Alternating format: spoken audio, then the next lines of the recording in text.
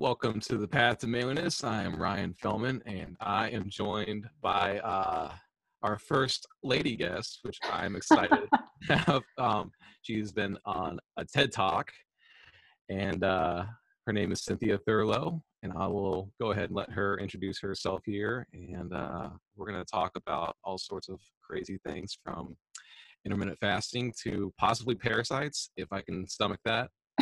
Honestly, just thinking about it's kind of making my skin crawl a little bit. So, Cynthia, go ahead and tell us about yourself a little bit. Yeah, thank you so much for having me, Ryan. I'm honored to be your first female guest. And as Ryan mentioned, I am a nurse practitioner. I am a two-time TEDx speaker. I am a functional nutritionist, and I'm super passionate about bringing more awareness to how food influences our health. I actually live in Washington, D.C. with all my boys. I have two doodles, two boys and my husband, and I'm the only female in a house, including a lizard. The lizard's even a male. So I am all about the manosphere on Twitter. I've been enjoying getting to know lots of interesting individuals, but honored to be here. Thanks for having me.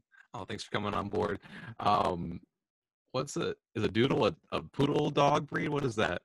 Yeah, so I have a Labradoodle, which is Okay. a cross between an English Lab and a Poodle, and then I have a Golden Doodle, who is Okay. Poodle and Golden Retriever, and so they are designed to kind of not be dogs that shed. I have one that doesn't shed, and the other one does, and my husband refers to our rescue doodle as the George Costanza of dogs. Which, if you aren't familiar with who George Costanza is, that probably means you're a little younger than me. Yeah, me too. Seinfeld, yeah, Seinfeld reference. That's funny. I've got a husky, and they're the opposite. All they do is shed. So like every Shed single a day, shed a sweater. oh, it's insane. I can't wear dark clothes around him. It's just I wear it all the Yep.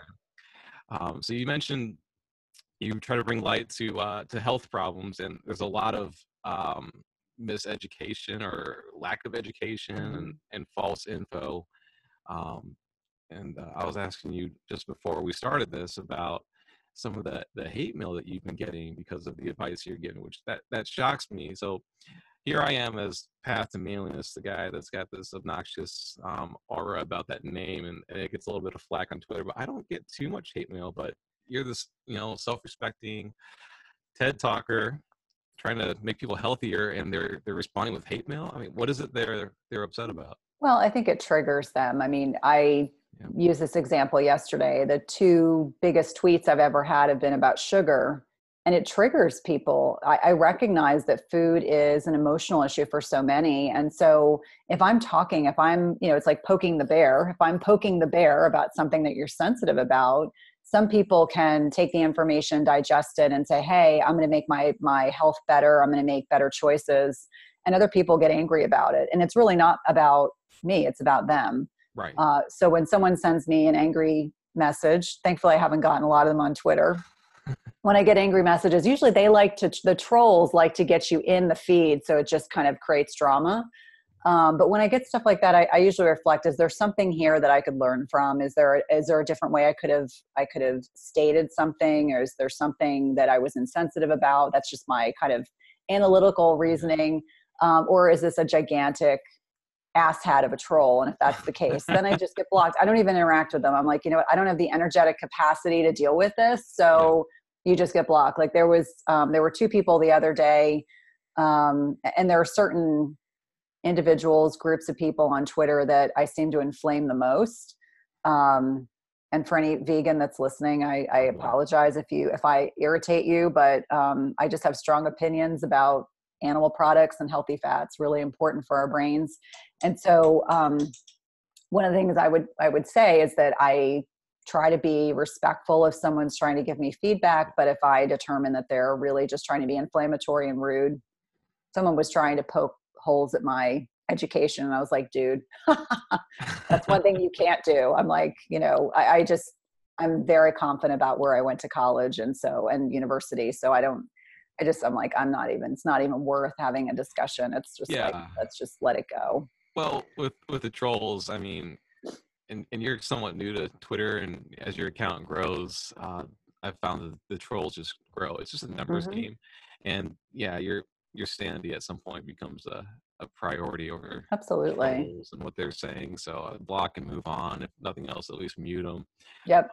It's interesting you mentioned vegan because I've actually scheduled to talk to a vegan here in the next couple of weeks. Ooh. So that'll be interesting, and I'm doing my best to keep an open mind to it. Um, I don't have the love of sugar that some people do, but I do have the love Mm. of meat. So I tend to eat probably too much meat. If that's such a thing, is that such a thing? Well, I mean, I always say too much of anything is not a good thing, but I can tell you, after a lengthy hospitalization this year, first time in my life I've ever been sick. Um, the first week I was in the hospital, I craved water because I wasn't allowed to have water. And the second week in the hospital, I had dreams about steak and burgers. And since I left the hospital on March 2nd, I've eaten more beef than I've ever eaten in my entire life. In fact, my kids and my husband one night were like, you can't touch mom's grass-fed beef burgers. Like, she's eating them twice a day. And I think largely it was because my body was craving what it needed. It needed Yeah. really iron-rich foods. And I was eating a lot of citrus that do go along with that to, build back my iron levels. But yeah, I mean, I think sometimes your body craves intrinsically what it needs. Yeah. Obviously, I don't think of steak or meat in the same vein as processed sugars. So that's kind of where I say if you're craving processed sugars and craving junk, you're missing something in your diet. If you're craving meat, I don't intrinsically think that's a bad thing. Right. Right. So I think the sugar thing is just a straight up addiction. It's different Hmm. than what your body is speaking to. Right. I agree. I agree. And if you think about most people's, standard American diets, if 80% of what's sold for food in the United States is processed, gives you some idea. I mean, there's sugar runs rampant in most processed foods. You think about your condiments, your salad dressings, and is it any surprise that from nearly birth, I mean, babies and toddlers and, are all kind of conditioned for this, kind of bliss point. And there's a really interesting book, and I would probably imagine you really like to read books like this. It's called Salt, Sugar, Fat. And it's an expose on the processed food industry, but really a really amazing book by Michael Moss.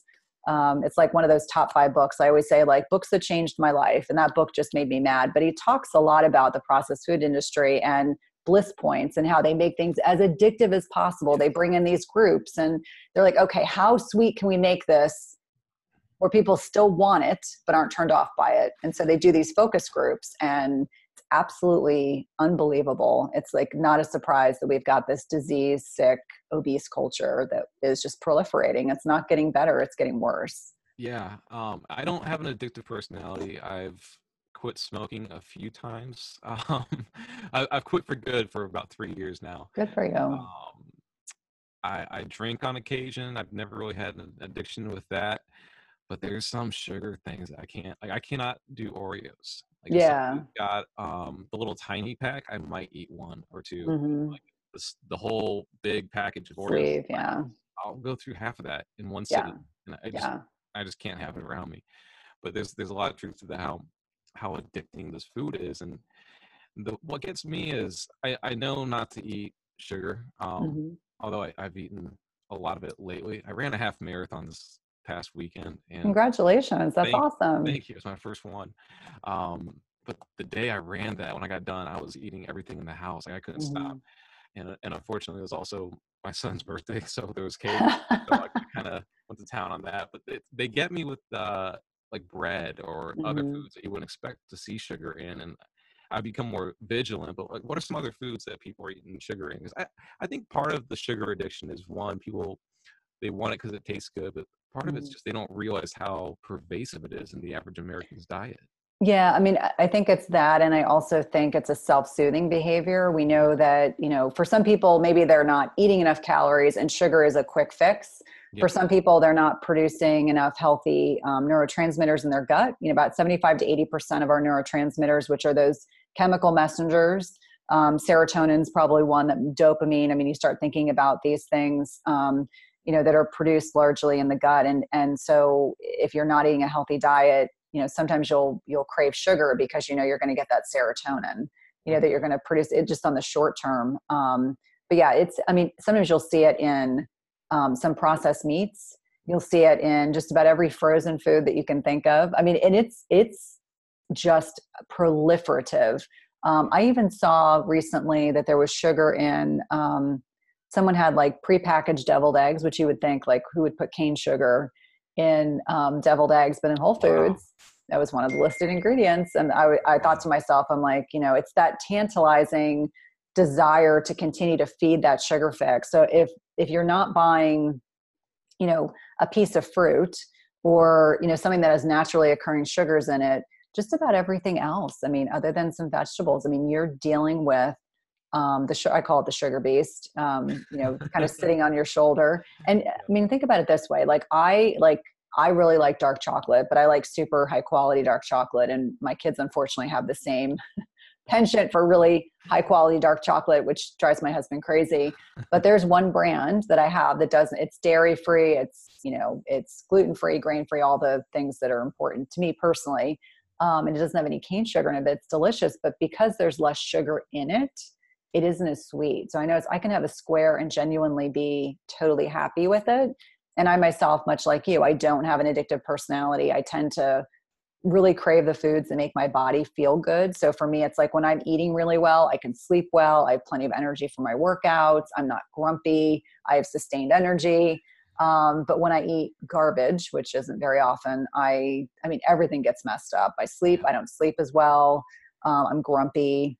My blood sugar's impacted, all those negative things. So you just wonder, if we changed our diets little by little as a culture, I think it would have profound impact on our interpersonal relationships, sleeping better. We wouldn't need to be taking all these, sleep supplements. And here's a good example. Almost every woman that comes to me in my business isn't sleeping well. And so one of the first things I'll say, okay, what have you tried? And so we have a whole industry that capitalizes on the fact we don't sleep well. Why do we not sleep well? I mean, there's a lot of reasons. We're addicted to our phones. We're addicted to, blue light therapies. We're on our devices. We can't gear down. We're sympathetic dominant. We're just go, go, go, go, go until, the fighting, until the bitter end. We can't turn our brains off at night. So there's so many things that need to be rectified to, facilitate better sleep, which, has these all downstream effects. Blood sugar, our brains are more active at night. We produce more human growth hormone at night than we do at any other time during the day. So important to get good quality sleep. And yet it's like the most underrated activity. Like everyone's like, I'll have time to sleep when I die. Well, no, not really. There's this weird obsession with the productivity culture where, sleeping less is like seen as Badge of honor. a badge of honor. Thank you. Yeah. And it's frustrating because a lot of these people aren't even working efficiently. I majored in economics, so Okay. I like to say I went to school to learn how to make as much money as possible with as little effort as possible.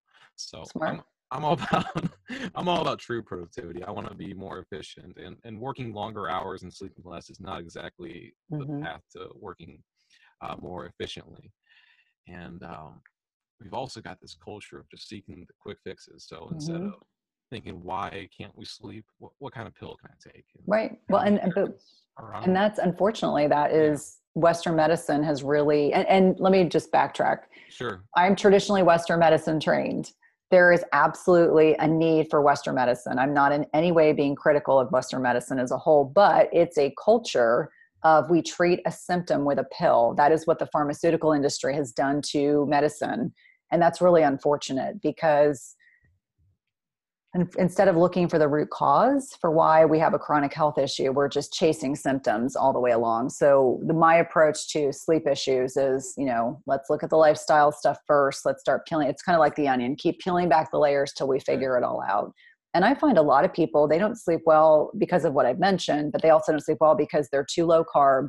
Carbs are important. I know that there are some people who feel differently. I eat plenty of meat, but I do believe that, especially as a woman, that I need to be having some degree of carbs. And so most women don't do well with less than 50 grams of carbs per day. If they're at a goal weight or if they're already thin, most people don't do well going much lower than that because they start to struggle with thyroid conversion from T4 to T3. But some of it can just be, their macros are off. Are they not eating a good dinner? Are they not eating enough carbs in the evening? Are they not eating enough calories during the day? Are they, tapping into, there's this whole elaborate system for our body to maintain our blood sugar at night. Mm-hmm. And it won't work properly if you're not fueling your body properly. So I just see a lot of people either undereat or don't eat the proper macros, and that can really dysregulate things further. So with the popularity of this keto diet, they're not eating enough carbs, and is that unhealthy for them, or is it? Well, so let me be clear. There are definitely Yeah. people that do really well with keto diets. I find that men seem to do very well with them.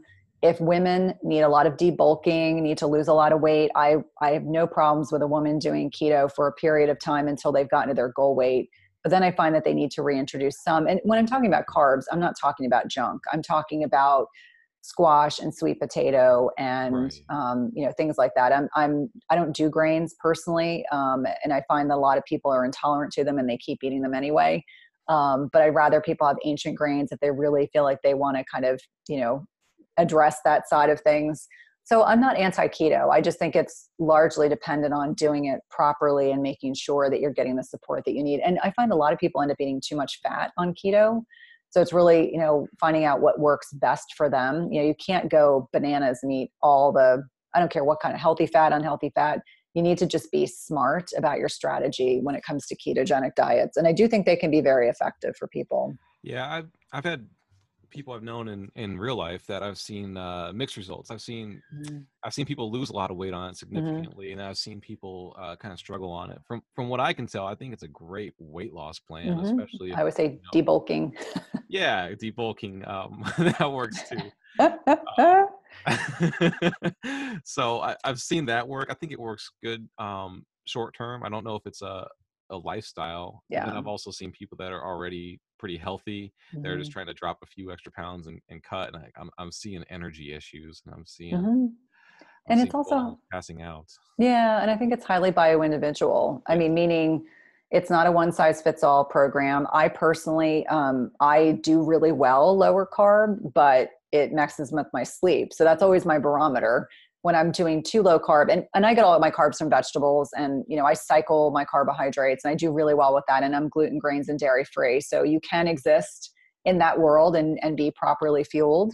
Um, but I know that my sleep gets messed up. So I always say, Yeah. if I suddenly am not sleeping well, I'm like, okay, like the last couple nights I've had sweet potatoes, a small amount, not a ton, maybe half a cup, but that's just enough to kind of give my body the added carbs. And I've just started back to the gym after being out the last 3 months recovering. So it's really about what works for people. I have some clients who can't tolerate being too low carb. And then I have other clients who sail through it like a duck to water. So it really just depends on the person. Yeah, definitely. I don't really subscribe to any particular Mm-hmm. ethos, I suppose. If anything, I would say I strive to be paleo. Mm-hmm. To me, just eating natural food agrees Mm-hmm. with me. But Yeah. that being said, when I got done with the race, I was eating anything I could find. Yeah. Well, you had to replace all those glycogen stores. Sure. Yeah, yeah. And I'm embarrassed to say, when I was training for this race, I didn't realize you were supposed to eat in the middle of it until about a month before the actual race. So when I was running on my own trying to do You these have 10 miles, goo. yeah, the goose, Yep. I was crashing like 6 or 7 miles in and just struggling. And then I discovered the goo, Mm-hmm. like little squeeze packets of what it's like a pudding. I don't know what Yeah. exactly is in it. Yeah. My husband's a competitive triathlete. And so when he does his longer races, I always laugh about having to buy the goo. I'm like, I'm not even going to look at the ingredients. It's whatever your body needs at that point. Yeah. I have a girlfriend who's a iron triathlete, and when she talks about her nutrition that she does around her races, it's unbelievable. There's definitely a strategy to it for Yeah, sure. yeah. I'm still learning, but I've understood that there's very specific things you need to eat, and it's not necessarily what you would expect. Right. I ate a bagel with peanut butter for breakfast the morning before the run, which that seemed to work great. But yeah, when you get done, it's just any kind of carb, any kind of energy. I was told to Hmm. eat protein, but my body was craving like carbs and sweet stuff Yeah. for Yeah. food. And it's just listening. I mean, and I know that, that's hard on your body to do a race that's that long. So you probably for a couple days afterwards are feeling a little out of sorts. Yeah, I agree.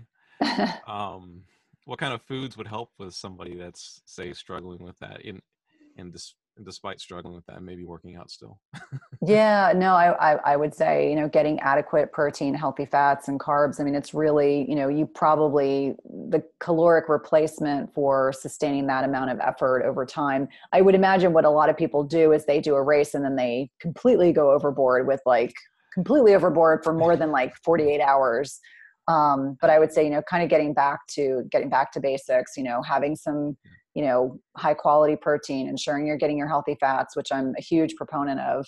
In a second, you may hear a dog bark because my middle schooler is getting off the bus. That's perfectly fine. And then plenty of healthy carbs, and really dependent on what you're eating. I think that, if you prefer paleo and your body feels great and feels fueled on paleo, just making sure that you're kind of attentive to what works best for you. Like for a recovery meal, it might be, maybe you're doing like broccoli and chicken and some rice, or, whatever, if you eat rice, or cauli rice. Are you stalking me? Because that was pretty close to what I had for dinner last night.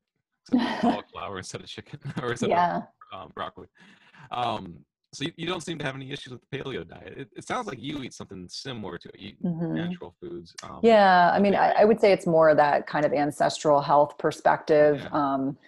I don't, I eat nuts, but I don't really eat a lot of seeds. I try to be mindful of, it's usually like a 3-to-1 ratio, 3 vegetables for every piece of fruit. I do eat fruit, but I love berries. And that's usually, this time of the year is a great indication of, trying to eat what's seasonal.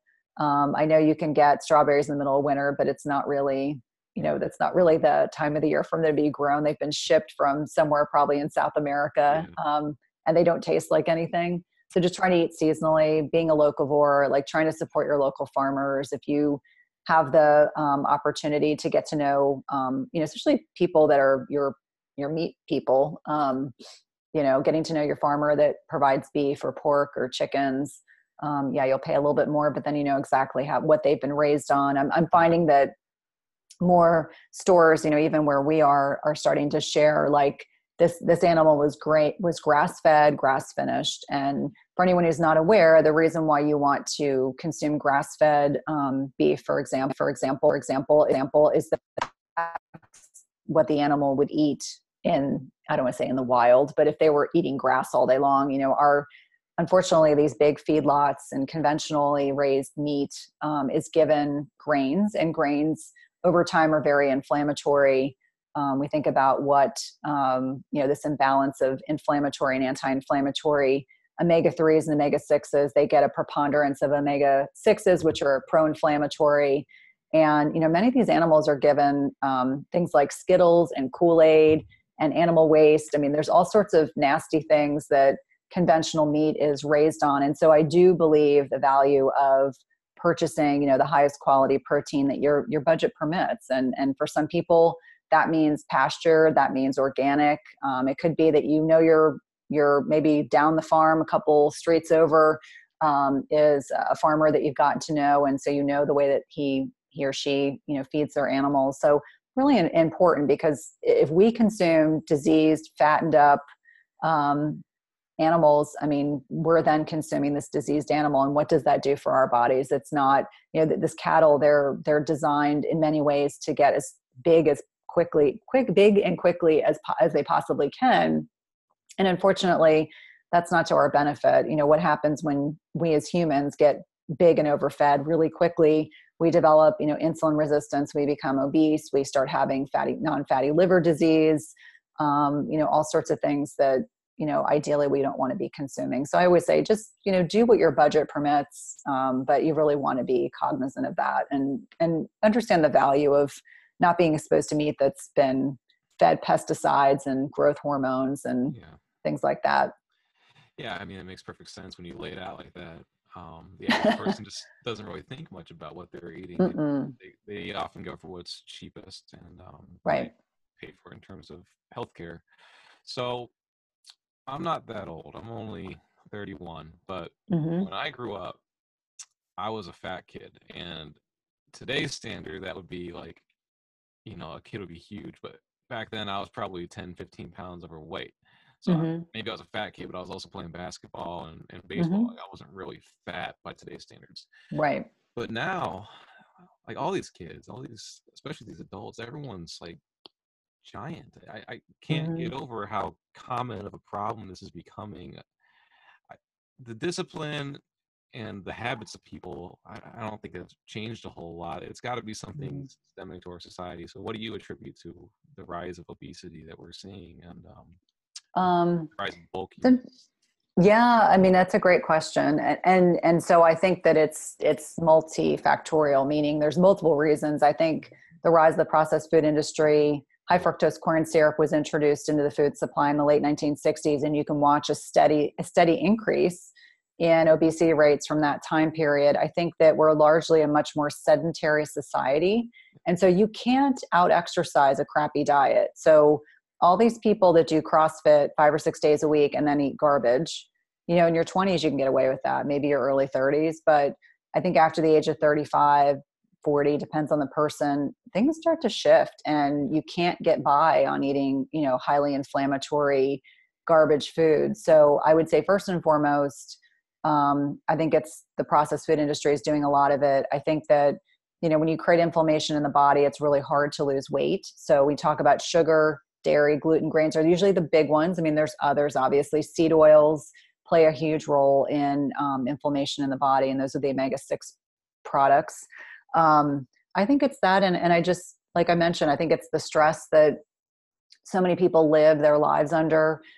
Like you mentioned, we're in this culture of go, go, go, go, go all the time. It was interesting. My husband and I were in Spain, which is my favorite country in the world. And even though they have this high unemployment rate, they're happy. They don't work 10, 12, 15-hour days. They work like a 6-hour work week. And I'm not suggesting that we have to abide by, any other country's kind of principles. But when you go to Europe, you go to other countries, you just realize that people have a different quality of life. And I think, ultimately we have to decide for ourselves, like, where do our values reside? Like, I don't want to kill myself to be able to have more money in the bank. I would rather be able to travel, enjoy my family and friends, live a high quality life, be able to move my body. I can tell you personally, like being sick, I'd never been sick a day in my life and ended up in the hospital for 13 days. And I was so sick, I was septic, I could have died. So what happened to you? You mentioned this a couple of times. So I'm getting curious. What happened to you that you had to spend 13 days in the hospital? Yeah. So the moral of the story is even healthy people get sick. But the important point that I'm going to make at the very end is that because I was so healthy, I recovered much more quickly. My husband and I had gone to Hawaii. My husband had business in Hawaii. And so I tagged along and just had fun. And 2 days after we got back, I developed, nausea and vomiting, assumed I had picked up food poisoning because I'd eaten so much fish. And then the following day, I developed the worst abdominal pain I'd ever experienced. And I knew pretty quickly that I was sick. I just couldn't figure out. It was worse than labor pain. So for any person that's listening, and they have a significant other or wife that has gone through labor, they understand what that means. And it turned out my appendix had ruptured and my entire length of my colon was inflamed. And they wanted to take me to surgery that first night. But they said, if we take you to surgery, we're going to take your entire colon. And I was like, no, I need my colon. Like, there's no way you're taking my colon. And thankfully, I had a really amazing team of female surgeons who were completely on board with trying to honor what I needed to have happen. And so 2 days later, they were giving me fluids. I was comfortable. I could at least, get up and walk around a little bit. And then I got a small bowel obstruction. And then I had other complications that happened. I ended up having abscesses in my abdomen. I mean, every complication I could have, I had, and then some. Then I got a fistula, which is a tunnel. So I was in the hospital for 13 days. And I went home with a drain into my abdomen. And then I had an IV line. So I was getting IV antibiotics and IV antifungals for 2 weeks. And then finally they pulled the IV out. And then 4 days before my second TEDx, I was able to have my drain pulled out.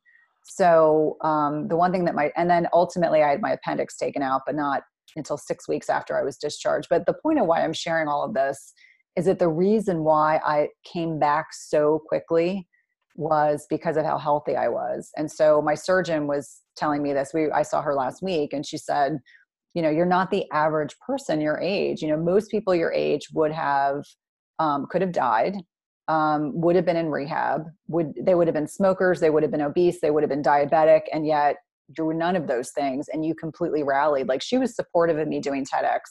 And so I just intellectually, the two things I thought about was I wanted to get out to be with my kids.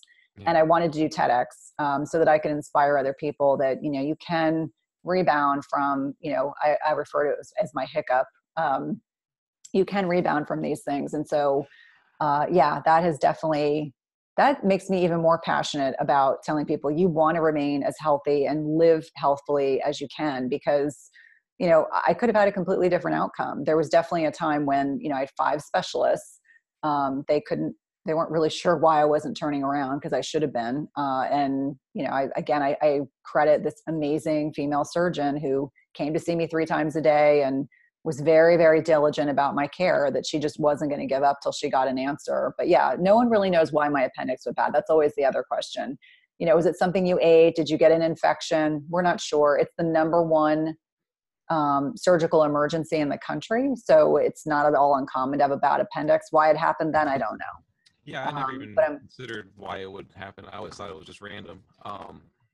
I almost had mine out once. I thought I was going to get mine out, I should say. I had a pulled muscle in my stomach, and it's weirdly painful to pull a muscle.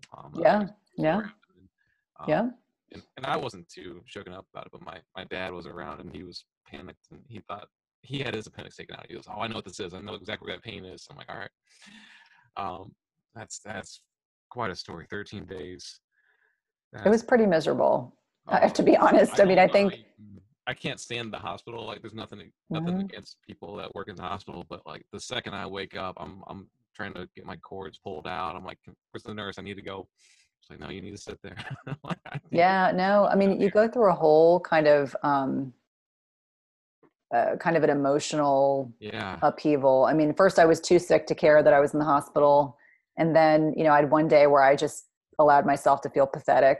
And then they had to give me IV nutrition, which I didn't want because it's soy-based. So, I mean, that was spinning me out. And you guys have non-dairy, vegan, soy-based, or non-soy IV? Yeah, it doesn't exist. It's like a unicorn. I looked at the registered dietitian, and she probably thought I was a complete nutcase. I was starving. No, I mean, and I was starving. So I didn't really have a choice. That it was, I had to take this stuff. But the point of why I shared all this is that, the reason why I rebounded as quickly as I did was because I was as healthy as I was. So, having taken care of very critically sick, ill patients for many years, in ER medicine and cardiology, you don't want to be in a position where your body can't fight back. You just don't want that for yourself. You start to question a lot of things, and you realize you just have to surrender to the process of what's happening. Yeah. You make a great point, though, about how staying healthy can help you get out of the hospital quicker and help you avoid going in there in the first place. I kind of have a bad habit of not really going to the doctor at all. But I do a very good job of staying healthy, so I don't have a reason to go. And I did recently get a checkup, and I was remarkably healthy. So good. Yeah, and part of that's because I've been doing these races, so I've been working out more and eating better. But it's been a multi-year long battle for me to try to figure out how to eat healthy, because I was part of that generation that was raised on the food pyramid that was prevalent in the 90s, where they said 6 to 11 servings of grain, which is unreal. I've tweeted that out a couple of times. People who told you this? I'm like, "Oh, you're young, you don't remember." It was put together by the U.S. Department of Agriculture, so of course eat more grains.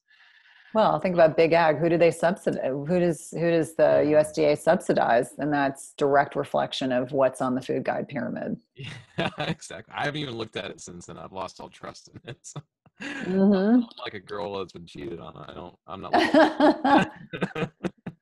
So, the first thing I was actually going to ask you about, we haven't gotten to it yet, is we started talking a little bit about fasting. And it's gotten really popular lately. I used to think that was such a crazy idea. And if you talk to the average person that's not in, say, the manosphere or self-improvement Twitter, they think you have an eating disorder if you even mention skipping one meal, much less a couple. Yeah.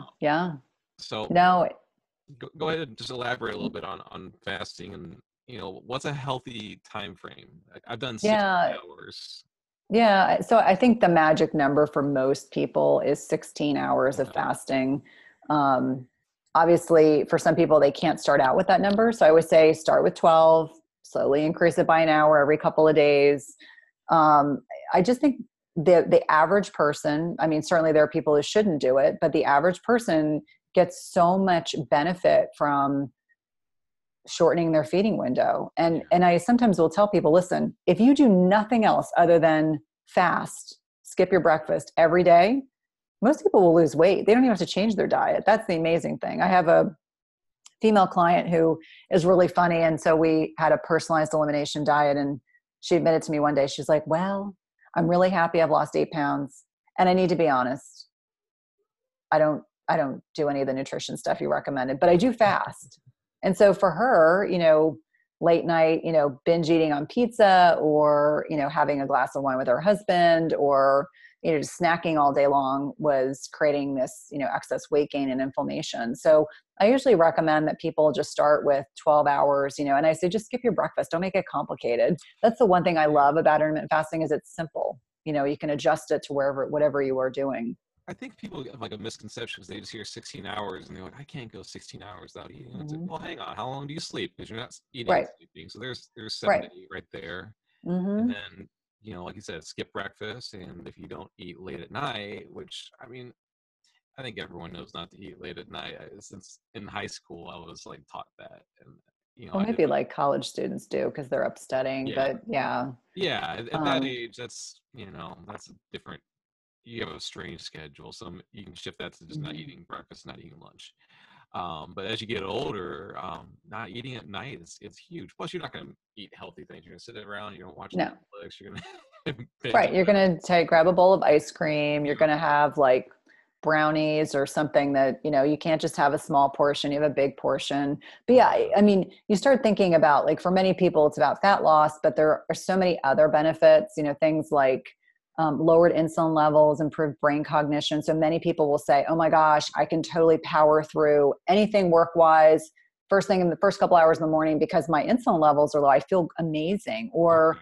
just thinking about the longer you fast, the more it induces this really cool term called autophagy. And so autophagy is just the spring cleaning of diseased cells. And the longer you fast, the more autophagy is actually, done in the body. And so Wow. there's so many benefits. I mean, improved blood sugar, improved blood pressure, these biophysical markers, reduce risk of Alzheimer's, um, just lots of benefits that people just forget. We are not designed to be eating all day long. And yet we are part of this snacking phenomena. Like I grew up in the 70s and 80s. And so my parents were very much, you ate breakfast, you went out and played. You ate lunch, you came in for lunch, and then you went out until dinner time. And I wasn't allowed to snack. It just wasn't part of the way we were socialized. And now, my kids who are both athletic and are both, very fit, when we used to go to games, I was stunned, the amount of junk that parents are bringing. Like, your kid just ate breakfast. They do not need to have Doritos, Oreos,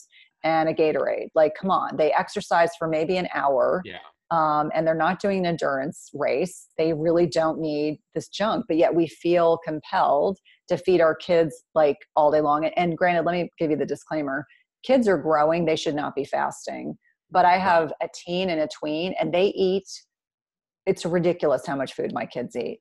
They're in this growth spurt. Obviously, kids are an exception if they're eating healthfully, but most adults would really benefit. There are specific people that shouldn't fast, and I'm pretty disciplined about making sure they understand who they are. Obviously, when I came out of the hospital, I was not fasting. My blood sugar was really hard to control. I was literally skin and bones. But then I got back about a month after I got out, I started fasting again. And mine is not designed to like lose weight. Obviously, I'm still gaining back weight I lost. But for me, it's the cognitive improvement. Yes. Today I did an 18-hour fast because I had blood work drawn this morning. And I feel good. Like, that's the one thing, you start tapping into fat stores. That's a preferred source of fuel in the body anyway. You tap into fat stores and you can go longer periods of time without eating. And so it's great. I do 1 24-hour fast a month. So depending on who the person is, most people start with getting back to your question, start with a 16-8, 16 hours fasted, 8-hour feeding window. And that works for most people. And you can make that feeding window whatever it is, 12 to 8, 11 to 7, 10 to 6, which is what I typically do. I even have some people that will, move it till 2 to 10. And I'm like, whatever works for you. If you can go to bed with a full stomach, knock yourself out. Yeah, that makes sense. The cognitive alertness is what blew my mind. I didn't realize that was a Yeah. thing. So It's a huge thing. It's a I huge thing. I fasted a few times, often by accident. I'll go visit. I'll forget to eat. And I remember I was working on one of my books, and I just hammered out like 2,000 words. And I'm like, I don't know how I did that. I just sat here for like an hour and a half. I Hmm. was like alert. I was focused. And it took me a minute, but I realized it's because I've been fasting, and you're the first person to like really, as a person of expertise, explain it to Oh, me why thank that you. works. But now I have always understood it to be true. My monkey brain was just thinking that back in our early ancestor days when we were out Yes, on the plains and we're starving to death, it's like your brain gets more focused because you need to find food. Like, that was my exactly. simple idea of it. So No, and that's, I mean, that's actually something that we talk about in our book, you know, when you yeah, talk about ancestral health, that mimics, you know, how our ancestors ate. Like some days you had feasts because you killed an animal, and then the next day maybe you're eating sticks and, you know, berries. But yeah, just recognizing that our bodies, I mean, it goes back to biblical times. I mean, we are designed to fast periodically, but we have been conditioned, especially here in the United States, that we need to be snacking all day long. And what that does is it's profoundly detrimental to not only to our blood sugar, you know, kind of fuels this insulin resistance problem. And it doesn't give our body a break from digesting food. You know, our bodies are really designed to eat a large meal and not eat anything for 4 or 5 hours, digest, and then eat another meal. That's what our bodies are designed to do, not eat every hour or two. right. That makes sense. So yeah, we're going to talk about your book. What's the name of your book again? It's Primal eating. Primal Eating. Yeah. Yes. So go ahead and give us the rundown. What's Primal Eating? I love the name of that, by the way. So Yeah, yeah. So I co-authored this with Primal Man on Twitter. And so we kind of walk you through kind of the history of ancestral living, you know, how our ancestors lived, what do we advocate for? We talk a lot about the processed food industry and how that has really largely dysregulated not only our health, but our habits.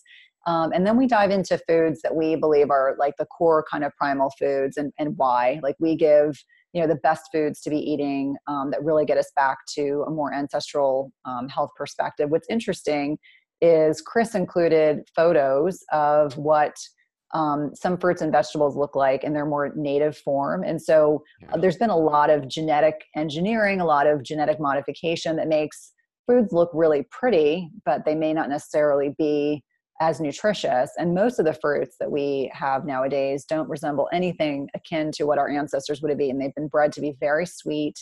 You know, we bring up the mango. There's a whole mango thread on Twitter about me and how I've kind of bastardized mangoes. Mangoes aren't awful. It's just we should not be eating copious amounts of them every day because they are so sugary. But the point being is that the book really is designed to be a resource for, you know, men and women. It's not designed just for women, for men or women, how to live more healthful lives. And you know, even the back, we even have a mock-up of, you know, what a typical meal plan would look like from a primal eating perspective. And so we had a lot of fun putting that together and learning a lot. And you know, my big focus and what I really took away from the book, from my perspective, a lot of this stuff I already knew, was the influence of subsidized foods in the processed food industry and how that's really, I think, has wrecked our health as a yeah, nation. yeah, absolutely. I think it's funny you mentioned the fruit. I can't remember where I read it, but there was somewhere I was reading about the banana. How people always talk about how banana candy doesn't taste like the actual banana, but that was the Mm. original banana that somehow we've lost. A banana went extinct. So you think about like dodos and bigger animals. I know. And it's, yeah, I mean, everything now is bred either to look pretty Or to get bigger. or to be as sweet as possible. Like we participate with an organization, and then so we essentially get fruit that they deem ugly or unattractive. It looks totally fine. Okay. But my kids find it really funny, like when we get this box of fruits and vegetables every week, and it's mostly like 90% vegetables. They're always amazed. They're like, you know, these crazy size sweet potatoes, and we got black radishes last night, and I was like, I don't even know how to cook a black radish. Like we have to figure out how we treat it like a regular radish. And so they have all these kind of interesting fruits and veggies in there. But at least you know you're doing something good, because this is fruit that would have been wasted, or What's the name of this vegetables that would have been. organization? I'll have to give you the name. It's Okay. I think it's like the Ugly Fruit Organization. But when I was at Paleo FX, they had a booth there, and I was like, you know, I think this is great. Like I'd be spending this money on you know, going to the farmer's market on a Saturday morning. But yeah, I'll send you the link so you can include it. But I like it because we're doing something good, and my kids get to, you know, they open up the box every week, and then that's a lot of what we focus on. And we're like, okay, so this week we got russet potatoes, and we Wow. got black radishes, and I think I got extra sugar snap peas. And so like things that we're going to eat, each evening or every day this week. That's pretty amusing. I've never heard of that. So Yeah. it's fun. It's amazing how much food gets thrown out in this country. It's It's just, sad. It's really sad. yeah. And yet at the same time, we have starving people, and Hmm.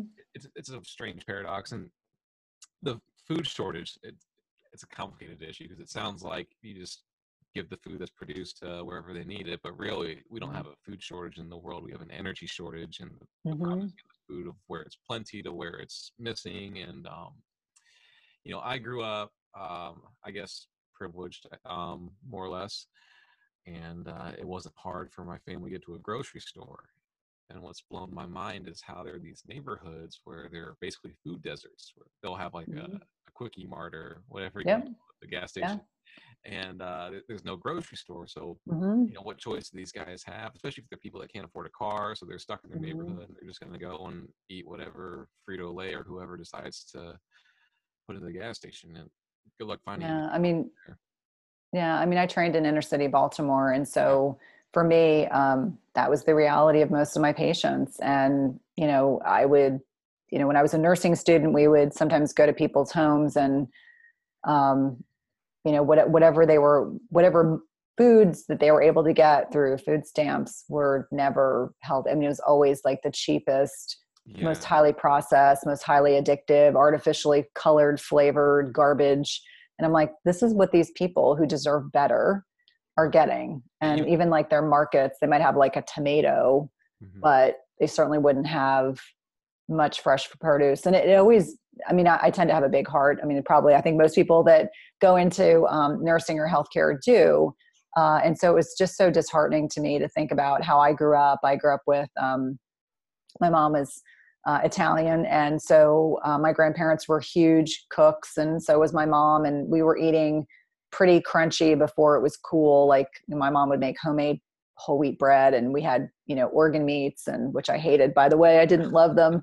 But, we ate every kind of meat you could think of. And so, I credit my mother that, we were fairly food adventurous. Otherwise we would have starved because she didn't make a second meal.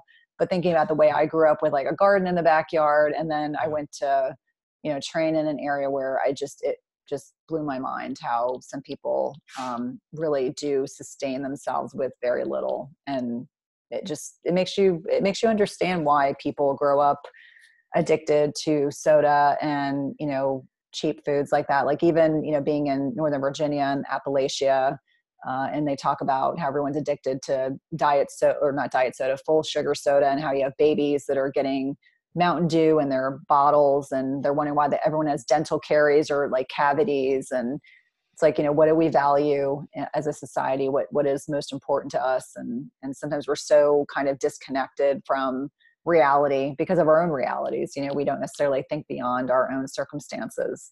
But when you're exposed to it, it's pretty, it can be horrifying. We've become very disconnected from the food supply too. Hmm. Yeah. You know, my girlfriend, she likes to garden. It's not massive. We still go to the grocery store for most of our food, but it's something, and it's something that our kids It's are growing up wonderful. with as normal. It's like, well, this is Hmm. food. You put it in soil. The soil has to be, the right composition. We do some composting. We've even got some chickens. Um, That's great. if you don't keep them just away from each other, the chickens tend to eat the garden. So, Oh, yeah, um, that makes sense. yeah, but it's my effort to try to reconnect them with the actual food Hmm. system. It's just there's so many people that grow up thinking that gardening is strange, and chickens are Hmm. gross, but the man, I can't. So during the winter, the chickens don't produce as many eggs because the light cycle is not as there's not as much light Yeah. today. So we end up eating more store bought eggs, and the store bought eggs Probably are tastes totally so different. flat and just Yeah. boring compared to how rich and flavorful these Yeah. farm fresh eggs are. You know, Yeah. so Well, um, and just think about how many kids have never, like from a very early age, we live in a county that yeah, 20, 30 minutes away, we can be, in farms. And so my kids, every single season, we were picking vegetables and picking fruits and going apple picking. And so my kids know where the food comes from. And, I just recall having a conversation and saying how my kids have had a completely different existence growing up than most other people, or most other kids have had. And yet it's something that's so simple. We've been conditioned as a society that we don't know how to grow our own food. We can't possibly grow our own food, and we certainly can't cook our own food. So we've just been, it's almost as if we just accepted this kind of blindly, that, we don't have enough time, therefore we have to buy stuff out. And don't get me wrong, we eat most of our foods at home. And if you can believe this, I'm married to an engineer. And so when I started working, when I stepped away from being a nurse practitioner and started being an entrepreneur, and certainly I was home more, but I was working longer hours. And so the engineer mindset, he does massive food prep on Sunday nights, mostly meat, so that we have meat for the week. And the kids, my kids largely eat paleo for lunch too. They go with thermoses and eat, today it was like shredded chicken and cauli rice and a couple other things. That's and great. So, I jokingly say, well, we have to food prep, otherwise we would all starve, because my kids now eat so much food. But they're actively involved in like food prep. And my little guy who's 11, I think part of the reason why he enjoys cooking in the kitchen so much is that he now has very strong preferences for things that he wants to eat. So he knows that if he cooks, then he'll be able to more likely eat what he wants to eat. I'm going to steal so it's definitely, I got so it's a little picky with his eating. So I think he's yes, learn some new skills this summer. Yeah. Well, and honestly, it's like, how nice is it if your kid can make an omelet for himself on a Sunday morning, and maybe needs help shredding potatoes to make hash browns, but largely can do most of the cooking for himself, and now they're learning to clean up too. That's also big. I was a very arrogant kid and young adult. I was convinced that no. I was convinced that I was gonna marry my high school sweetheart, and I didn't have to learn how to do things like cooking. So I made frozen pizzas. I could make burgers. And that was about the extent of my skills as a full-grown adult. And then I left home and I started living alone, and didn't have a girlfriend. And suddenly I had to scramble to figure out how to start cooking my meals. And it was a battle. I mean, at first it was just the easy process stuff. I was working 9 to 5, and I didn't have a lot of time. And, it took me forever to figure it out. But going from like reheating frozen junk that was just loaded in sodium to learning how to cook, which for me was pretty much just throwing random stuff in the skillet and seeing what worked and what didn't. Then one day, but that's a good trial and error. Trial and error was how I got through it. Yeah. And one day when I was hungover, I made a random impulse decision to buy a crock pot, and that saved my life. Smart. No, our, between our, like our pressure cooker and our slow cooker, those save us. Like, I think we cooked 3 pounds of chicken breasts on Sunday afternoon and just shredded everything. And we were like, okay, my husband and I looked at each other. We know that at least 3 pounds of chicken will help, along with, we had like grass-fed beef and pork chops and other things that we prepared. Well, I'm like, we might be able to make it through the week with the 2 boys.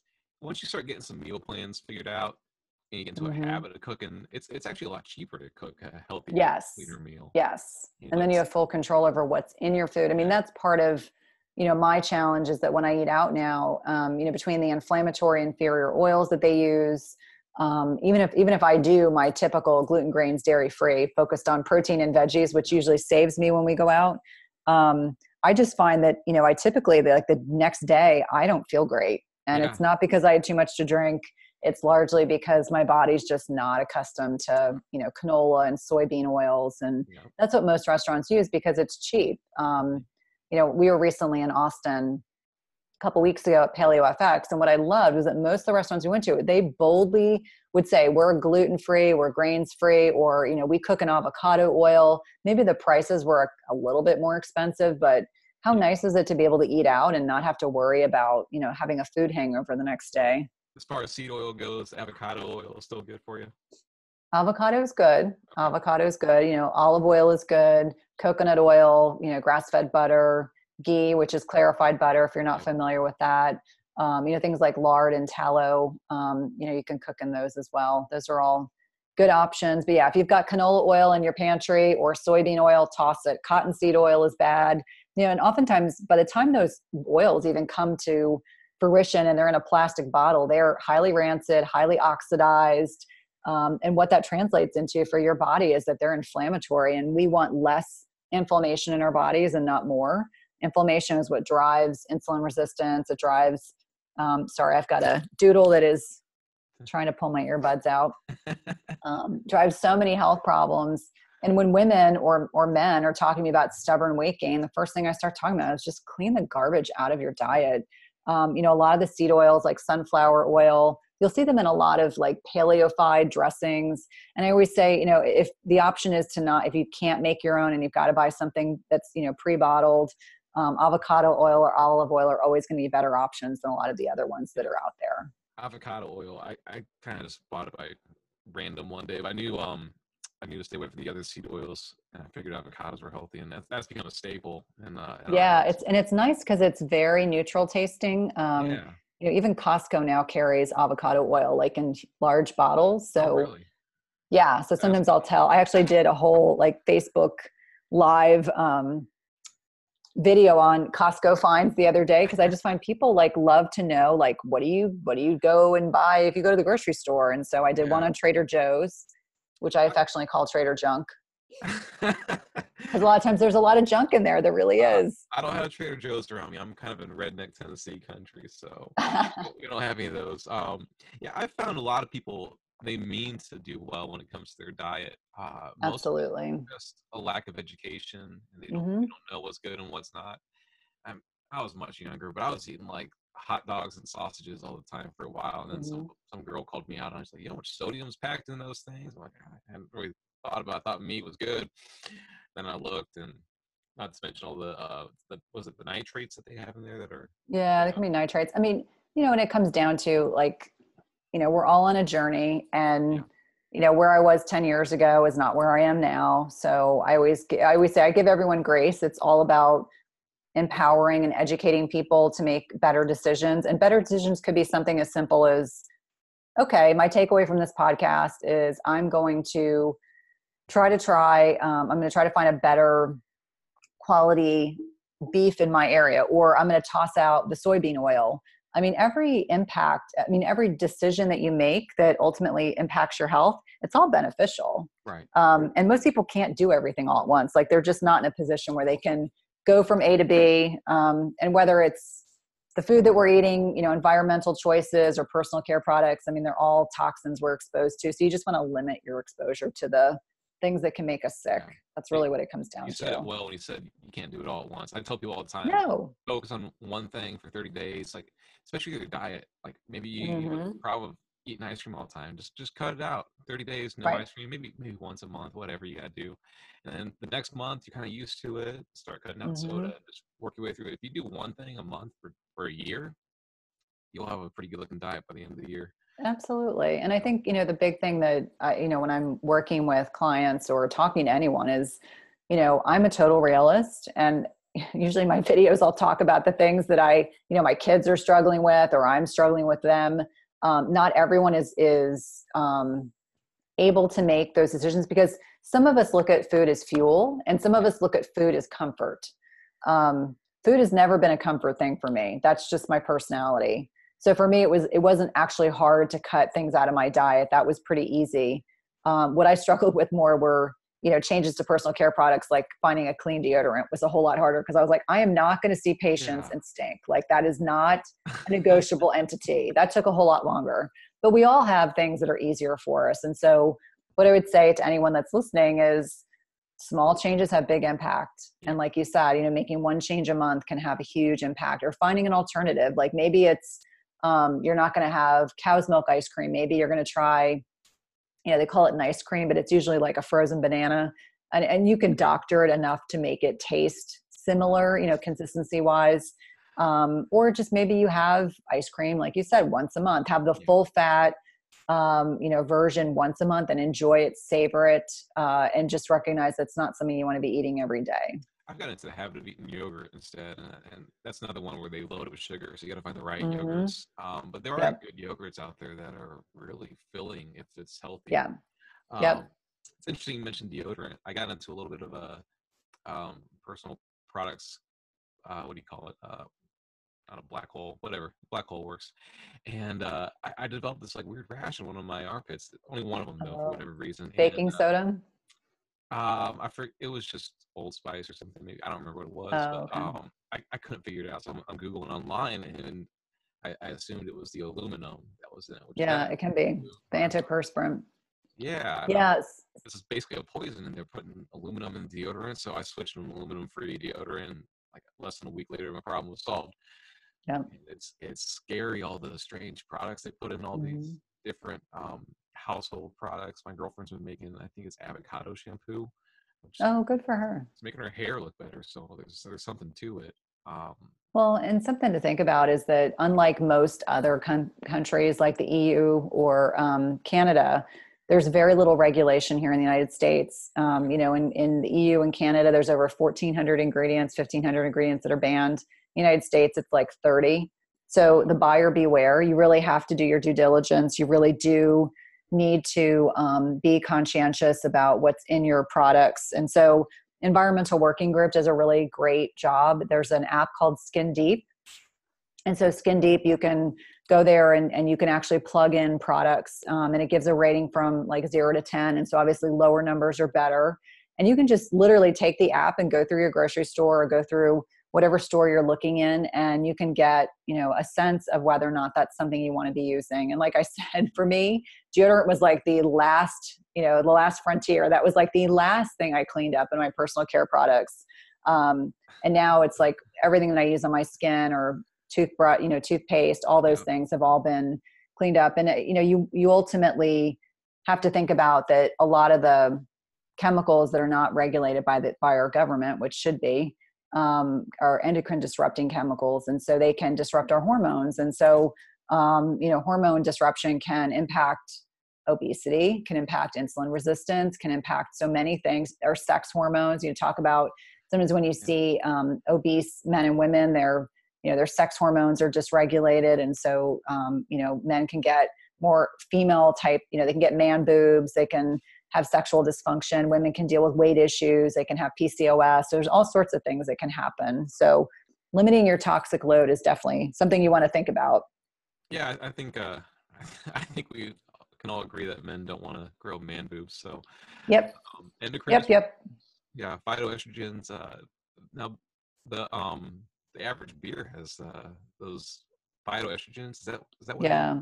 Yeah. So it's like hopsy. Yep. So you have to think about like, you know, what's for the greater good. Right. The average person can have a beer and they're not going to have problems. But, if you're having a lot of phytoestrogens, I mean, just like someone was saying that, you get this, it's an actual scientific term, but it's aromatization. So men can convert their testosterone to estrogen. And that's when you start seeing, more like man boobs, more truncal obesity, which is abdominal obesity. Yeah. You can get some feminizing traits. And so those are things that I know your listeners definitely want to Yeah. avoid, right? Manosphere likes to call those guys soy boys, I think.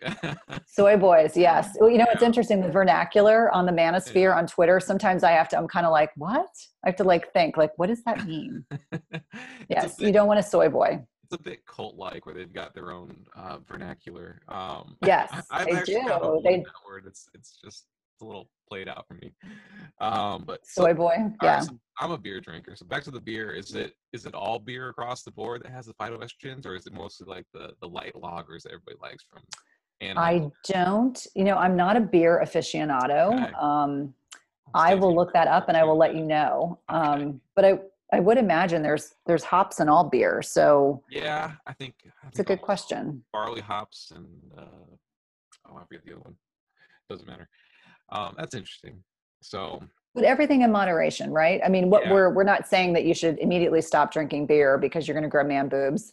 What we're trying to say is that everything in moderation, really. I mean, that's whatever it is, whether it's your ice cream, your beer, your cheese, yeah. um, all those things you can enjoy. Just don't eat gallons of them.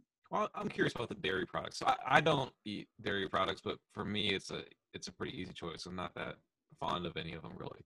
But I've always said that milk's for fattening up baby cows. So if you Hmm. want to drink milk, I think you're looking to gain weight. Is there a reason that you don't eat any dairy products, or is it just that it's for fattening up people?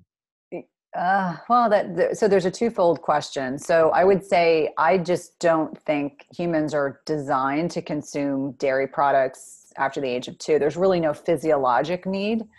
Um, I personally don't consume dairy because it's really inflammatory in my body. I just don't do well with it. And I don't miss cheese. People always ask me, do you miss cheese? No. No. And there's plenty of dairy alternatives. Like I drink a really high quality almond milk called Malk, Malk. And then there's a really good coconut milk yogurt that is amazing. It's called Coconut Collaborative. Unfortunately, they only carry it on the East Coast, but it is amazing. And there's no junk in it. Yeah. So for me, it's like anything that I liked before that I missed, I found an alternative to, but I just don't think we're designed. And from an ancestral health perspective, dairy is inflammatory. You go back to how are most conventional dairy cows, how are they treated? They're given growth hormones. They're given copious amounts of, antibiotics. And so you drink all this pussy, laden milk. And I don't know. I think, when people start grumbling about gaining weight, I'm like, hey, one of the first things you can do to make your life a whole lot easier is pull out inflammatory foods. And that's always on the number one for me. I just don't think it's necessary. Now I'm saying this, and I have a husband who loves really good ice cream. If he were home, he'd probably be giving me dagger eyes. Everything in moderation, people. If you're going to consume dairy, make sure it is full fat and organic. Or raw milk if that is up your alley. I know in some states it's illegal, but I would just say just be smart if you're going to have dairy. Just make sure it's organic, so that you're less likely to come in contact with those growth hormones and antibiotics and pus-laden yuck that none of us should be consuming. I think the word pus would be enough to deter people from drinking it. Yeah, exactly. I was laughing because someone was saying, "Don't you miss cheese?" I'm like, "No, not really." And they were asking, do you like this almond milk cheese made by Kite Hill? I'm like, no, I've tried it once. It's horrible. Cheese is another weird one for me because cheese used to not be as prevalent. I have a hard time going to a restaurant now because I'm not that crazy about cheese, and given the calories for it, I just don't need to eat it. But it's hard to find stuff on the menu that doesn't have cheese in it. And yeah, a lot of times I have to ask for no cheese. And what I find interesting is, again, it goes back to what's subsidized by the federal government. Yeah. Dairy. Everyone got concerned about the high fat milk and they wanted to drink 2% milk. So you got all this extra fat that they skim milk, yep. Cheese, and they had to put the cheese somewhere. So they started a marketing campaign that cheese is great and all that. So there's this whole you gotta drink milk because it's good for calcium. You get more calcium in some green leafy vegetables. So I always say, don't buy that. Don't buy that concept or that marketing scheme. It's so wrong. I was going to ask about that. There's a lot of people talk about osteoporosis and how you need milk for strong bones. But leafy vegetables are a better alternative to that. They're green. And there's lots of other options. The other thing is, just strength training. I'm in my 40s. And so, because I'm a tiny, thin woman, they always are doing they've done DEXA scans a few times, and they're always amazed to know that my bones are really strong. And I'm like, well, I lift weights and I do HIIT training. And so I'm doing lots of things to, build healthy bones, and same thing for men. Strength training is great. And certainly in the manosphere that, you and I kind of exist in, I think, if you didn't lift, or you weren't physically active, you would not probably you'd be an outlier in that group. So just taking care of yourself, is certainly important. But green leafy vegetables, some nuts. There's lots of higher calcium, even like orange juice it's usually fortified, but even some of the conventional orange juices that are out there. And I'm not a juice fan. Let me just be clear about that. So are you familiar with the way orange juice is made and how it's sold? It's not so orange juice, this is really gross. They have to remove all the flavoring from it, and they store it in this clear flavorless. That's nasty. Yeah, and it stores for as much as 2 years sometimes. Then they put an artificial flavoring in it to make it taste like orange juice again, and that's how it's sold. So we'll put that link in the show notes because that's not something I just pulled out of a hat. No, that's disgusting. We do a lot of fresh sweet orange juice. I read that and I was like, okay, I'm done with orange juice. I don't need any more in my life. And the last couple of years, the problem, it's just been this big rabbit hole of finding all these lies like this. Like, oh my God, we actually are living in the Matrix. Our food is fake, and our deodorants are giving us rashes. Well, and you start thinking about the fact that it's I always use the analogy of peeling an onion. You peel back a layer. and you're like, oh my gosh, there's something else to know. And I've been on this journey for the past like 5 to 7 years, just learning more and more and more. So much so that I went and did a functional nutrition program because I wanted to have the added education on top of my Western medicine education. I remember sitting in the room and just being stunned. There were 5 healthcare providers in the room with me, and there were 30 of us. And we were all like, oh my God. Like, we just could not wrap our heads around some of the stuff we were learning. We're like, wow. I mean, just unreal, unlearning or relearning or / unlearning a lot of the conventional dogma we had been given. And it's something, I started off my second TEDx saying, it was like I gave 3 statements. And so it was really designed to kind of shock the audience. And people like after the fact came up to me and they were like, oh my God, I've never thought about things in that way. And I said, but there's so much dogma that's antiquated. And that's what I want to kind of be a disruptor about is let's get people thinking. If you think that the federal government is designed to protect consumers, you're wrong. If you think that big interests have more to do with the food supply than they should, they do. Are most of the processed foods making us fat and obese and sick? Yes. Do we need to educate ourselves? Absolutely. I don't care where you are on the pendulum of change, but you need to educate yourself because the federal government is not looking out for your best interests. I'm sorry. I mean, I don't, there are lots of wonderful farmers. I mean, that's one of the things, if you live in a part of the country where you have access to farmers markets, get to know the people that grow food and, have the animals that you're consuming. I mean, they're amazing people. They need our support. I can't believe I'm even saying this out loud, but I'm like, they really do. I mean, we need to support more people that are doing the good work so that, we can, sprout change and encourage other people to kind of get off the merry-go-round of nonsense that we've been conditioned to believe is the way that we should be eating. Yeah, well, there's a lot of, and you're in the area of the country that's ground zero for this. There's a lot of moneyed interests, lobbyists, and corporate interests that have poisoned our minds with all sorts of, outright lies in a lot of cases where they've convinced us to, you need milk for strong bones or whatever. And there's a lot of anti-meat propaganda out there. There's just a lot of not true, basically sales pitches is what they really are. They're just trying to sell whatever they're selling. So, and that's the unfortunate thing is that, everyone can be bought.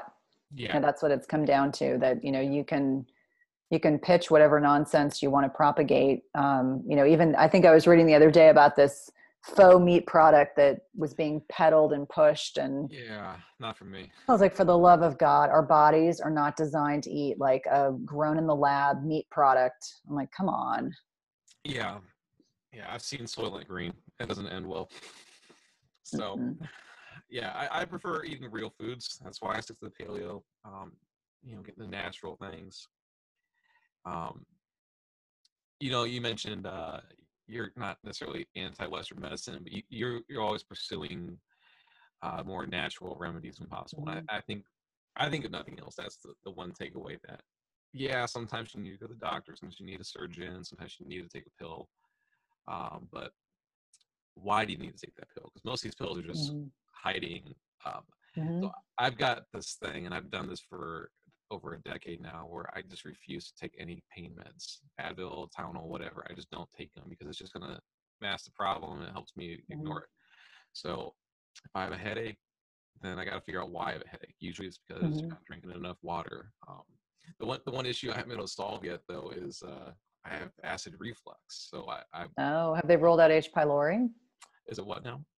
Have they ruled out H. pylori? Helicobacter pylori. I don't know. I'll have to look into that. I was told by my father that it's just genetic and it's just part of our family's history, and I take Nexium. So. Oh, okay. So it gets deeper. That solves it though, which is interesting. But it's something to do with food. I mean, that's all I know. Yeah. So H. pylori, like the best, we can talk offline if you want to, but sure. H. pylori is very common, can be a very common reason for reflux. And so what proton pump inhibitors do is they decrease acid secretion in your stomach. And so when you have less acid in your stomach, it's harder for you to break down protein. It's a first line of defense in the body. So, at 31, it probably isn't as much of an issue as it is for people that are older.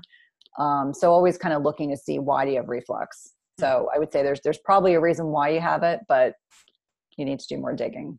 Yeah, I've been kind of curious. I'm starting to figure out the foods that affect it. It's basically Mm-hmm. orange flavored stuff, like artificial. Mm-hmm. Um, for whatever reason, I like orange flavored drinks. Like I saw that. yeah. Well, this is I'm drinking a kombucha.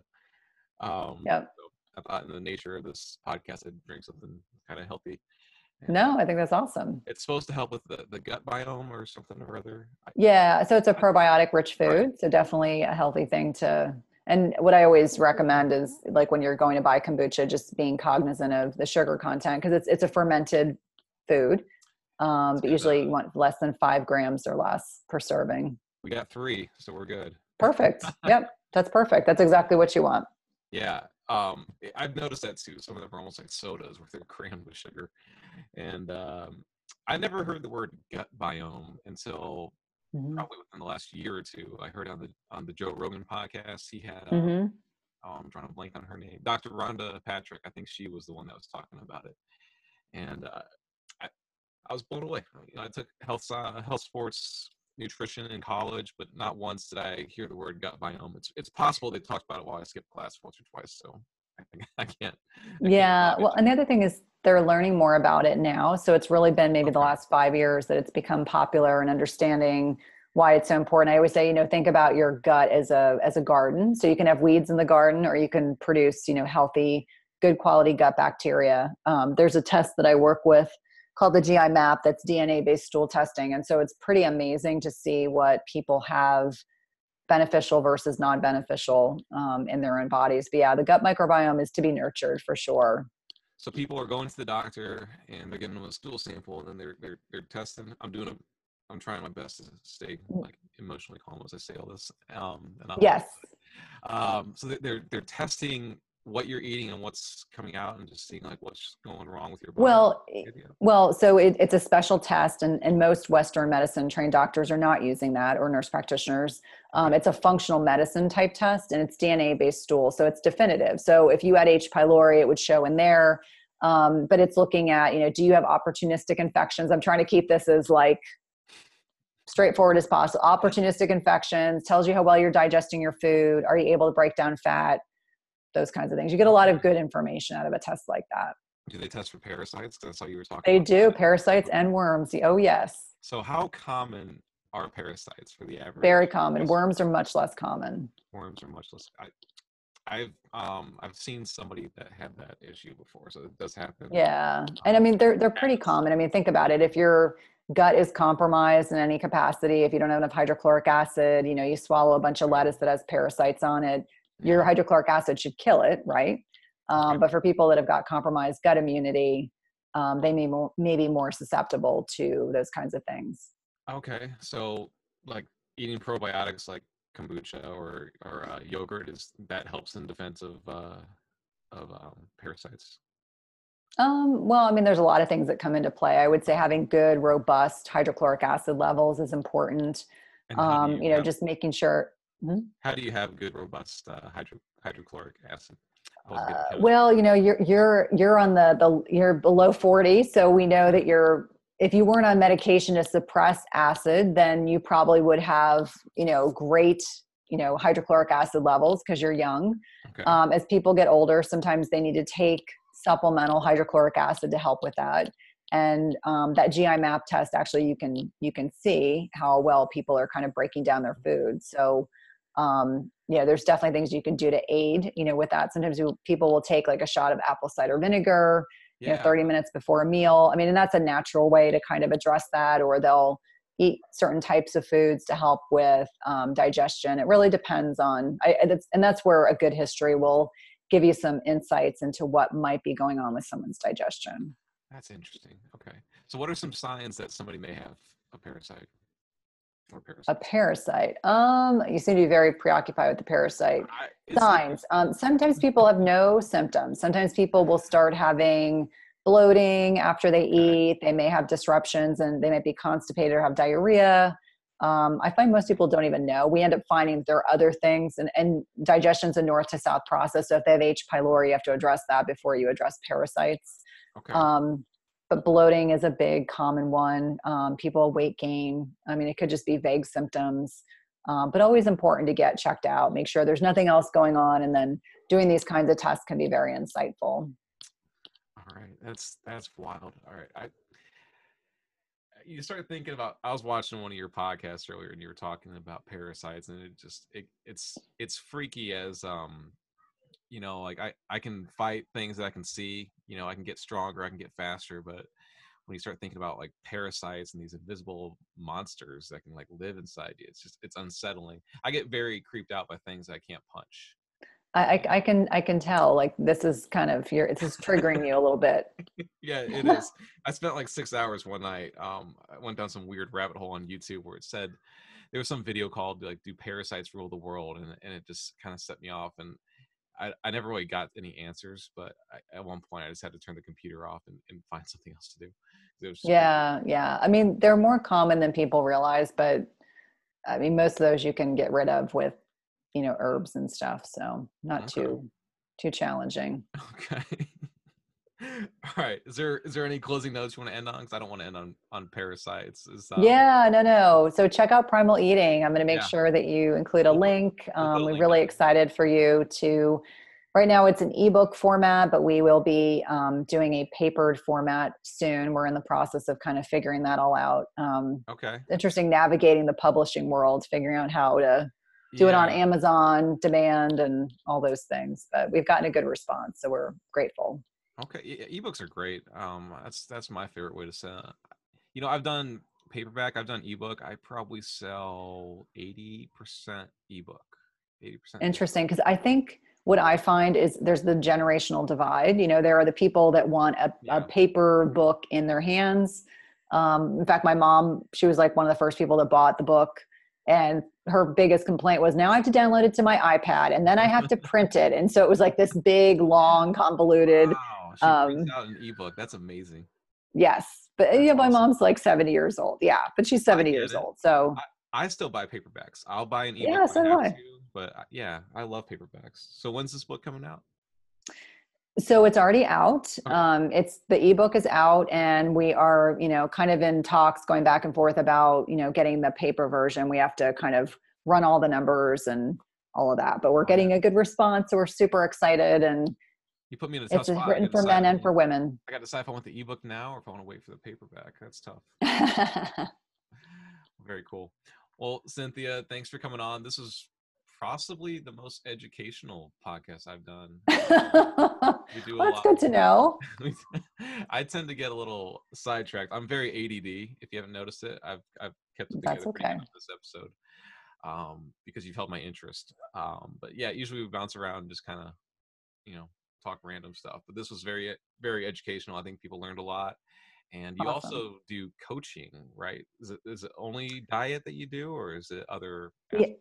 No, I mean, so a lot of what I do, I have one-on-one programs, and then I also have group programs. A lot of what I'm focused on is hormonal health and the interrelationship between food and our health. And, it's been an interesting ride. My background in Western medicine was cardiology and ER medicine. And I've completely turned things around and enjoy doing something completely different now. I get to draw upon all that knowledge. But yeah, I exist on the online space and CHT Wellness. I've got a website. I'm on Twitter. I'm on Instagram, on Facebook. I'm kind of everywhere. So definitely check me out.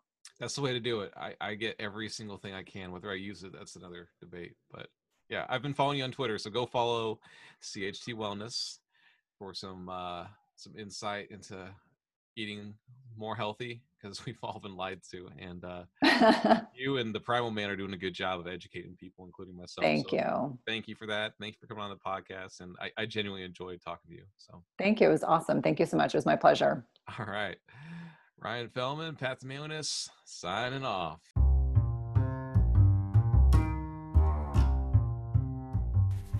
If you enjoyed this episode of the Pat Meonis podcast, be sure to write us a review. That way we can reach more men that are lost and need direction in their life. And if you feel that you are lost and you need direction in your life, or you simply are looking for brotherhood, a sense of belonging, a place where you can be a man, a traditional man, and be around other men who are motivated and working to build something themselves. Check out patreon.com/pathtomanliness to gain access to the private Discord server where you can connect with other highly motivated individuals